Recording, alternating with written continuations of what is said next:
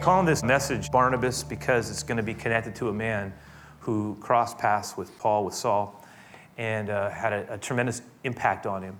But I want to start by having us look at Acts 9. We'll just look at the 26th verse here, Acts 9:26. It says that when Saul had come to Jerusalem, it says, interesting, he tried to join the disciples, but they were all afraid of him.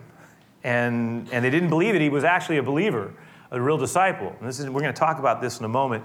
You know, we talked last week for a lot of our time, we've been getting ourselves sort of familiar with what happened in Saul's life.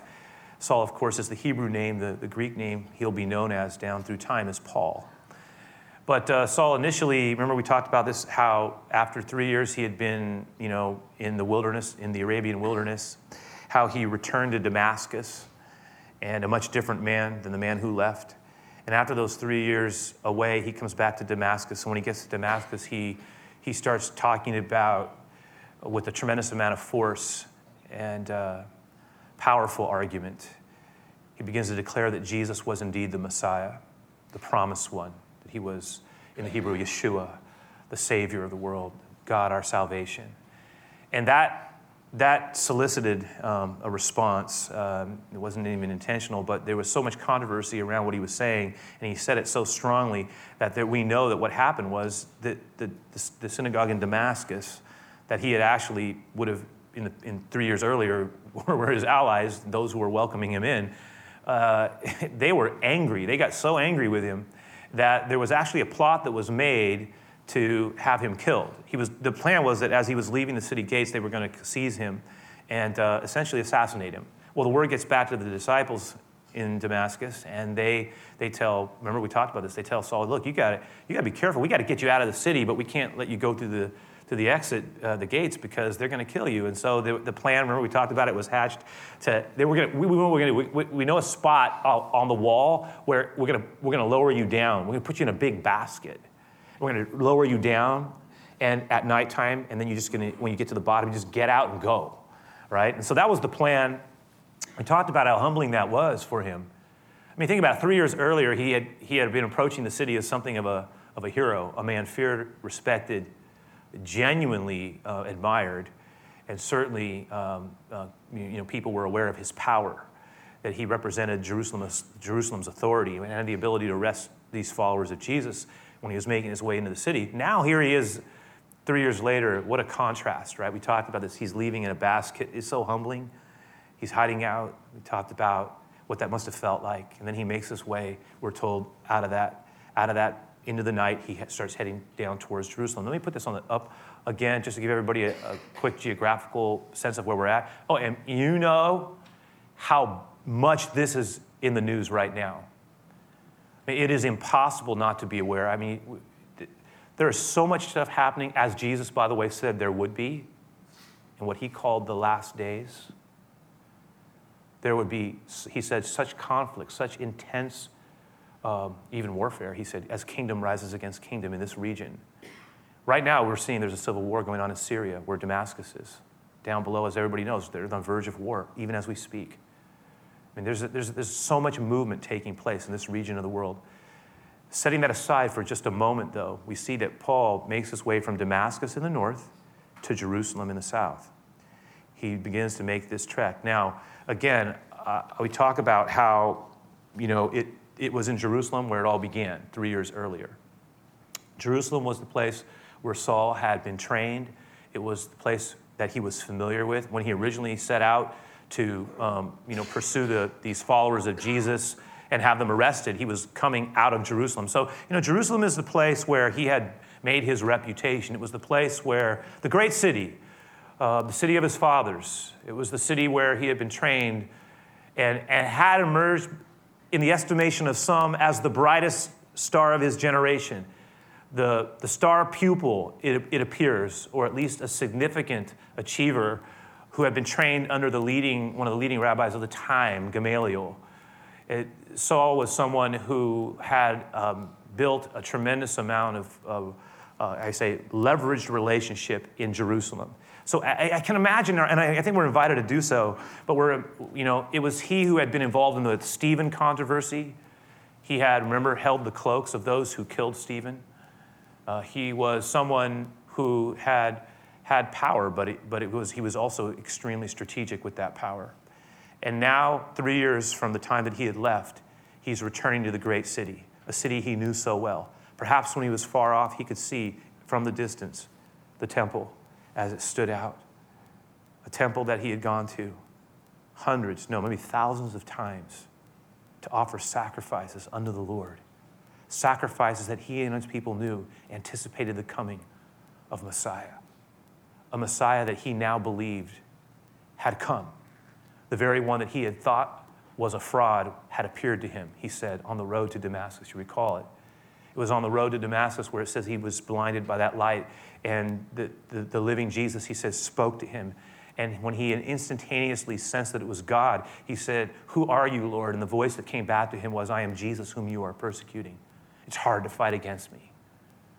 And from that moment on, his world is turned upside down. Now he's returning back to the place where it all began, Jerusalem. And I think he now understands for the first time that everything that had been anticipated by what his people and he had been doing, all the promises were now being fulfilled in Jesus, the one that he initially had despised and now was going to advocate. It was setting the table for what would be a remarkable confrontation. For as he made his way through the city streets again that I'm sure he would have been so familiar with, perhaps as he was on the outskirts of the city, he came to the spot and paused and looked at the place where Stephen had been slaughtered. Perhaps he even for a moment stood and looked at the spot where he had held the coats and watched it all happen with a smug self-righteousness that was indicative of his arrogance that had characterized him as a very self-righteous and strongly convinced man. And now he stood there. Perhaps he pondered what had been. Maybe in his mind's eye, he remembered for a moment how that man who he had despised, who he had argued with, whose death he had been complicit in, had prayed out words that he at the time thought were absolutely ludicrous when this man dying said, "Lord Jesus, I commend my spirit to you." And then those final words that would haunt him now. "Lord, do not," and yet were salvation to him. "Lord, do not lay this sin upon their charge." Maybe he remembered that, remembered the martyr, remembered the man as he pushed himself forward into the streets one more time, heading towards a future he could not yet foresee, but he knew everything had been altered because he had met the risen Jesus. And what we know happens next is as he's making his way to find the believing community, that some things begin to occur. Later on, Paul would look back at this time. In fact, you'll notice in your handout, and I'll just kind of read this from the book of Galatians. Paul, in his letter to the Galatians, talks about this time in his life. I think it's worth looking at and seeing how it intersects with what we read here in the book of Acts. Look what he says, this is in Galatians 1. I'll read starting with verse 13. He says to the Galatian church, he says, "For you have heard of my former conduct in Judaism, how I persecuted the church of God beyond measure and tried to destroy it. I think a lot of you are aware of who I used to be. And you know how I had advanced in Judaism beyond many of my contemporaries in my own nation, being, if I'm being honest, more exceedingly zealous for the traditions of my fathers. But also I must say that when it pleased God who had separated me from my mother's womb and called me only through his grace to reveal his Son in me, that I might preach him among the Gentiles. I did not immediately go up and confer with flesh and blood. My first recourse was not to sort of go into a think tank with others. What I did was I actually pulled myself out of the culture. I pulled myself out of, my social environment, and I went into a more solitary place, relatively speaking. I got alone, and for 3 years, I essentially was with God. And I just let him speak to me through his words about who Jesus was. And it was there that his doctrines, his teachings, his understanding that will penetrate the known world were formed. And he says, and then, he says, I didn't even go up to Jerusalem. I didn't go to Jerusalem to those who were apostles before me, but instead I went to Arabia. And then after I was there I returned back to Damascus. He says, and then after those 3 years, I went up to Jerusalem.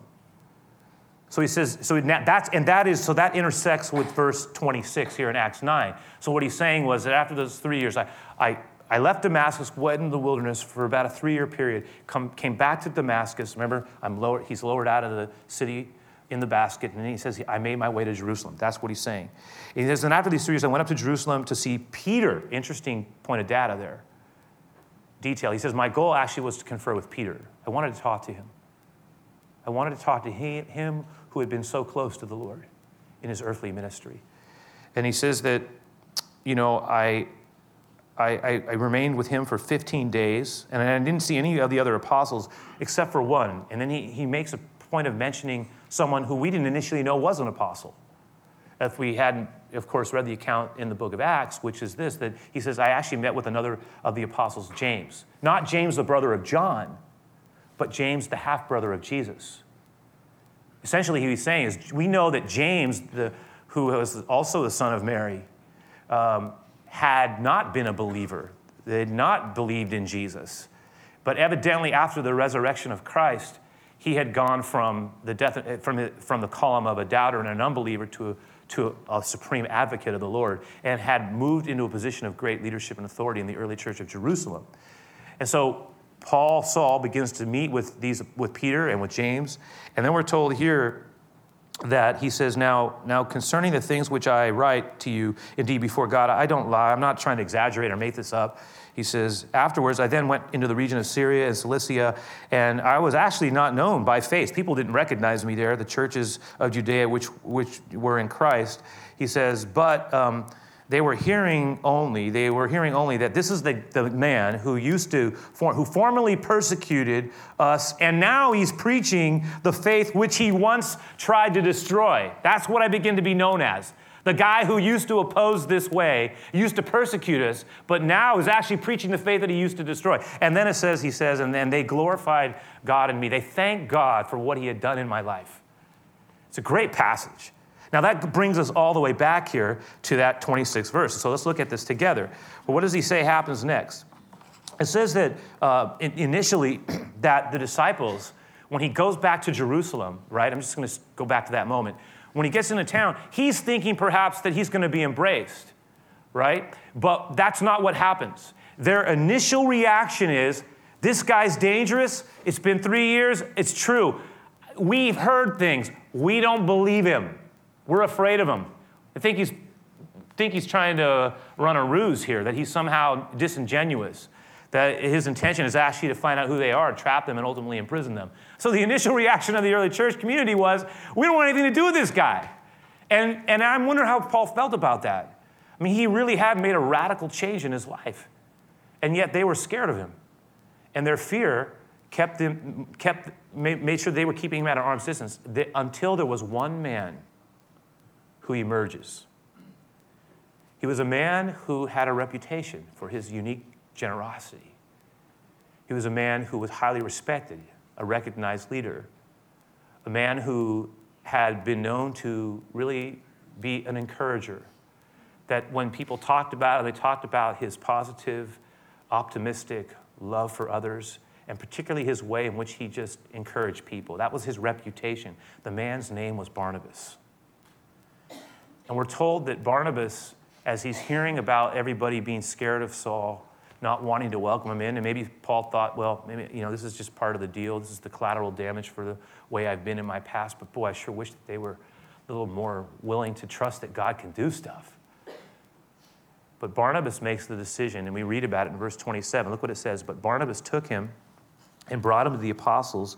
And what did he declare? He declared to them how he, that is Paul, had seen the Lord on the road, and that he had preached boldly at them. And he told them about how he had preached boldly in Damascus in the name of Jesus.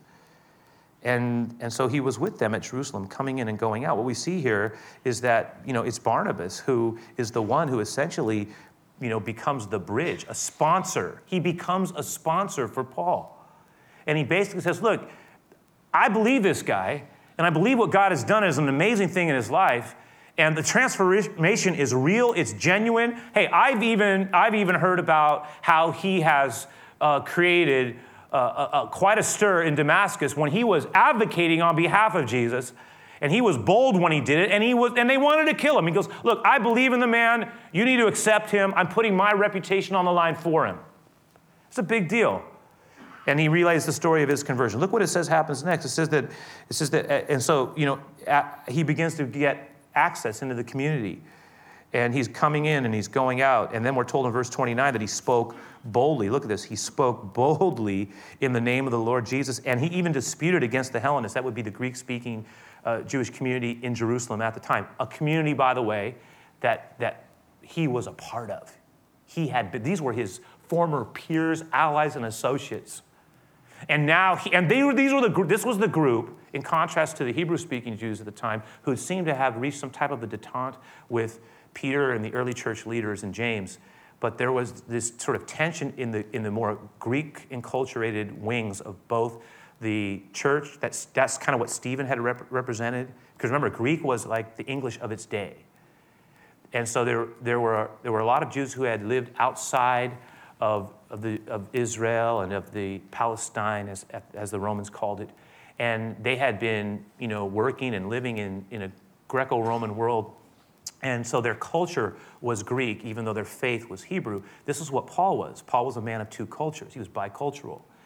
And that makes him perfectly suited to take this message into the Gentile world. He was trained in the way of the Jewish faith, but deeply at ease with Greek culture, so that he was familiar with poets and philosophers and also the way of the Romans themselves. And so this unique kind of blend of experience that allowed him to operate freely in both places. Well, the tension emerges between the Greek-speaking Jerusalem community leadership and Paul, because Paul is not a passive advocate of Jesus.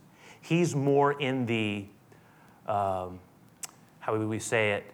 He's more of the line of Stephen. He basically takes on the mantle of the martyr himself. It's almost like Saul says, you think Stephen was tough, watch this, right? And he begins to make the case for Christ in ways that, they're going, he knew them, he knew their way. There was deep tension, so much anger that the decision is made, he needs to be killed. And so you have his former associates and friends who are just dumbfounded at what has happened. Wait a second, what happened to him? What happened to you? And he's saying, what happened to me is I saw the risen Jesus. And I am telling you, he is the fulfillment of all that God has promised. And let me show you in his word. And it was a powerful argument. It was difficult. It was difficult for the opponents to resist it. And as he makes the case, they get more and more angry to the extent that they want to kill him. And finally, the disciples get wind of this. Look what it says here. He disputed against the Hellenists, but they attempted to kill him. Verse 29. And when the brethren found out, they brought him down, look at this, to Caesarea, and then they sent him out to Tarsus. Let me just put that map up real quick. Look what happens.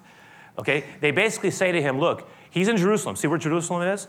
And then see where the Mediterranean Sea is? And see Caesarea is right on the coast of the Mediterranean. What they basically say is, look, you can't stay here. You're going to be a dead man.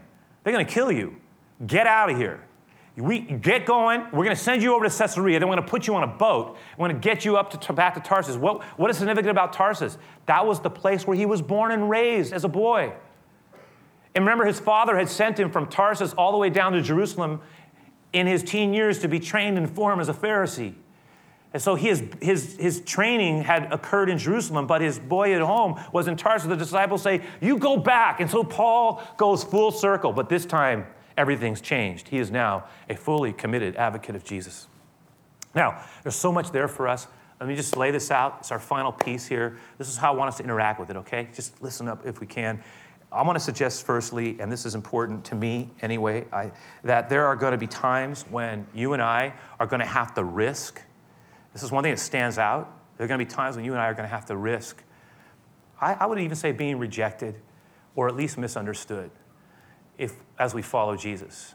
You say, what are you talking about? I mean, I'm going to say, look, in Paul's case, he risked way more than just rejection. He literally put his life on the line. We've seen his early life is characterized by assassination plots. I mean, he's already had to leave 2 cities basically being pushed out of the city by the disbelieving community because people want to kill him. I don't think any of us have even remotely experienced physical threat because of a confession of our love for Jesus. And we take for granted our freedom to gather together and to speak about his name in sacred ways. It's like an assumption we make that we can do that anytime we want to, that we can speak and declare our love for him, that we are a follower of Jesus. I will point out that there are still places in the world where for a person to even declare that they have a love for Jesus and a commitment to him and to talk about him as the Savior is to risk losing everything. We are not presented with risking much of anything, perhaps, than someone's opinion. I want to suggest that most of us, and I know that there are times where we are going to be placed in positions where we have to decide, am I going to speak up for the Lord, or am I just going to say nothing? I was reminded, though, even though we have not been asked to die or suffer physically, we are being asked to live for Jesus. Paul would later write to the church in Rome. He would say, I beseech you, therefore, this is in Romans 12, I beseech you, therefore, my brothers and sisters, based on the mercy of God, I strongly exhort you to present your bodies, not as a dead sacrifice, but as a living sacrifice. Give your lives to him. Give your lives to him.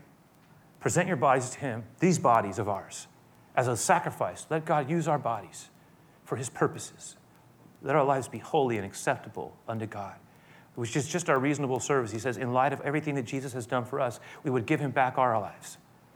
And then he says, do not be conformed to this world, our system, our culture, our way of thinking. Don't let it shape and define us. He says, instead, I challenge you to be transformed by the renewing of your mind. Let the truth of God's words fill your mind so that you might prove what is that good and perfect and acceptable will of God, that you may know his plan for your life and then live into that plan. Pursue a life that is centered in him. Now, again, I know it is possible, I suppose, to be over the top for Jesus. Every now and then I'll run into someone and I'm saying, I really wish you would stop talking about the Lord, because the more you talk, the more damage is being done. And I say that not as someone who doesn't want to talk about Jesus, because I've probably been a person who at times has been too over the top. I probably have. I'll say it. Maybe it didn't come off across it, maybe use it. But I'll tell you this, there are other times where, let's just be honest, yes, it is possible to be too confrontational, but I'll tell you, I don't think that's most of our problem. I think the more likely thing is that we're more likely at times to be silent when we should speak up. There are times where we should let it be known that we love him, that name means something to us. There are times where we need to say, I am not ashamed of my devotion to the Lord. I was talking to some younger believers. We've had a number of people baptized and made commitments to Christ in these past few years. This is especially true for young believers, I've noted. There's so much enthusiasm. And oftentimes it's like a cold water in the face when someone who they thought would be really happy for them is actually negative when they hear about the decision that is made either to be baptized or really commit their lives to Jesus and start getting really involved. It's almost like, well, it's okay to kind of believe from a distance, but you got to be careful about getting too consumed in that stuff, right? And to find people not supportive or somehow maybe a workmate, a friend, an associate, even a family member can sometimes really be discouraging. But I want to tell you, all of us are called at times to risk something for Jesus. A faith that never risks anything is pretty pathetic. It has nothing. The cross costs something. It's like either the Lord is our Savior and our Lord, or he isn't. He never said just dabble in this thing a little bit. One thing I love about Paul, when he was in, he was all in. All in. It was no equivocation, no playing it both ways. I'm in. I'm already dead, he said. I already died, you can't kill me. It was pretty intense. It's like you're walking around saying, I got nothing to lose because I already gave my life away, so you can take it. But I'm Jesus through and through. That's intense. I'm his. And if he chooses to take me home, he takes me home, but I'm his.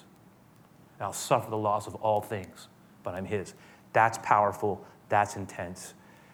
I'm not saying that we're being asked to meet those levels. I will say this. Listen, there are times where the Lord is going to say to you, speak up for me. Let it be known that you love me. Don't be ashamed of me.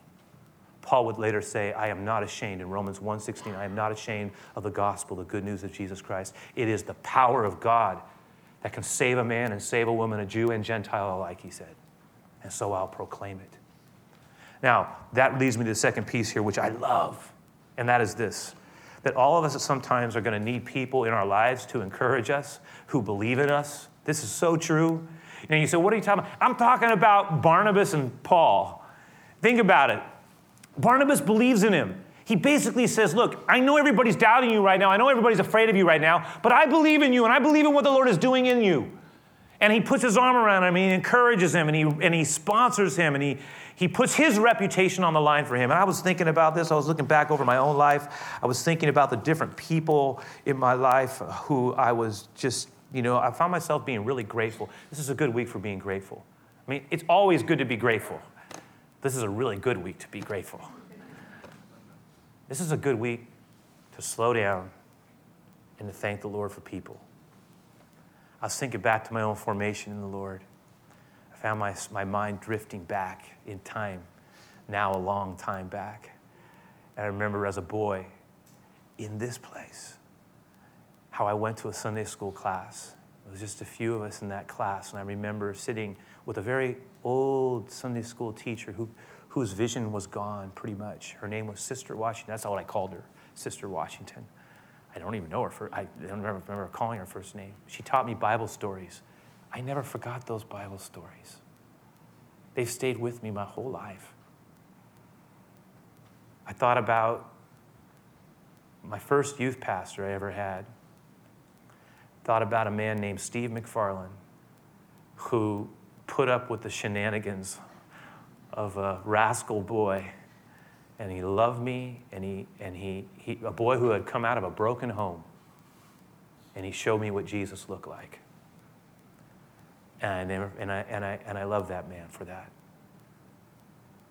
Actually, I'm going to see him in a couple weeks, Lord willing. He's a pastor in Chico. Thought about a pastor who was one of the most happy, optimistic people I'd ever met. And he was a man who struggled with a disease all his life. His name was Archie Webb. And he had a hemophilia and a blood disease. And so he was always battling weak. He was weak, and yet what amazed me about him was he was just so positive, and he was so happy. And I remember I talked about how Jesus was a happy man. Well, that was a happy man who loved Jesus too. He had a lot of reasons not to be, and yet he was. And he was the first person that ever encouraged me to really think about the possibility the Lord was asking me to pursue a life of speaking about him in a way that would be a blessing as a preacher. And I remember him. I started doing? I started moving down the list of all the people who had, at times in my life, encouraged me to follow Jesus. And I guess what I'm trying to get at here is I think of countless friends and associates and people who've crossed my path, family members who really have, and others who have modeled for me a life of genuine love, faith, and Christ-likeness. And those people have made a difference in my life for God. And I'm going to suggest that all of us really, if we pause for a moment, we are a product of other people who have crossed our paths and encouraged us and strengthened us, some of whom have prayed for us. Some of us are here directly because people, sometimes grandparents, prayed for us to come home, prayed for us to come back to Him, prayed for us to stop running away and be where we belong. Others of us someone took a risk and talked about Him with us, changed our life. Sometimes, some of us, when we were struggling at our lowest points, felt like a failure, absolutely discouraged, and even at times unable to do it. We found that other people believed that the Lord would work in our lives if we stayed with it, and they strengthened us at key moments in our life with God. There are so many, you know what? Our life in the Lord, wherever we are here, we are it's like a mosaic. And I know that in a mosaic, it's like these tiles that create a picture, right? And they're put together and little piece by piece. Some pieces really stand out. Some people stand out uniquely in our lives. I'll tell you, I said, there are some people in my life, they've mentored me that I've never even really met them. I don't know them well, but I love their words, and I've read them, and I've read about their lives. Some of them are dead. They're long gone, but their words have lived on in me, strengthened my life in the Lord, encouraged me to follow Him. point is, all of us have people in our lives. This is who have been a blessing to us. And this is a good time for us to remember that and to say, thank you, Lord, and to thank them. And if they're alive, thank them. Thank them this week and bless them. And then flip this over to the other side. And this is our third and final thought here around this point. And it is this. Sometimes we're going to be asked to take a chance and invest and believe in other people. See the difference? People believe in us, people invest in us, people pray for us. Listen, sometimes we're going to be asked to do that for others as well. And this is the way of the Lord. This is what Barnabas did with Paul. He believed in him. He believed that what God was doing in his life was real. He came around that. He nurtured it. He represented the heart of the Lord to him. And as a result, we all get blessed. He invests, we got blessed. And this is how it works in the kingdom of Jesus. We're all connected so many ways to one another. And who can say all the blessings? Now, I know there are times where we're going to feel like, and I'm not talking about being codependent, an enabler. I'm not saying there aren't times to draw lines and that there are times where we just have to be careful about enabling a dysfunction. I get that. I get all that. But there are also times when the Lord is asking us to believe for people and to go the extra mile and to try and to pursue something in prayer and to send out another word of encouragement. And extend another hand, because it's been done to us too. And this is the way the kingdom works. It's about blessing one another. It's about being grateful. It's about being open to being an encourager. This is how it works best. And sometimes we see a harvest, and it's amazing, 30, 60, 100-fold. You just don't know all the good that's going to come. How did Barnabas know how much good was going to come? Because he took the step to be a bridge to represent someone who a lot of people didn't believe in. And out of that came a flow of life. Honestly, many of us are a byproduct of that very flow. It's the way of the Lord. How grateful we are for the good things that God does. May we in turn respond and be that type of person to others. Let me pray. Let me bless our time as we close out here. And we got a final song that's going to connect with what we've done. But Lord, I come before you as humbly as we can before you, as honestly, as real. None of us self-made in you, Lord. We're byproducts of other people, some of whom we've known, some of whom, honestly, prayed for us and we never knew it. But Lord, I just pray that we would be a people who exercise gratitude, that we are thankful. Even now, Lord, I bless the people who modeled you, who took time to speak loving, good words, not perfect people, but genuine, honest, real people who loved you deeply. And I just pray, Lord, that you would cause us to be that type of people too, a people who are anchored in gratitude and open to encouraging and blessing even as we have been blessed. So I just pray, Lord, bless our time of giving. Many of us give our tithes and our offerings. We honor you in this. It's important to us. Bless our closing song. Let it be our closing word. We ask this in Jesus' name. Amen.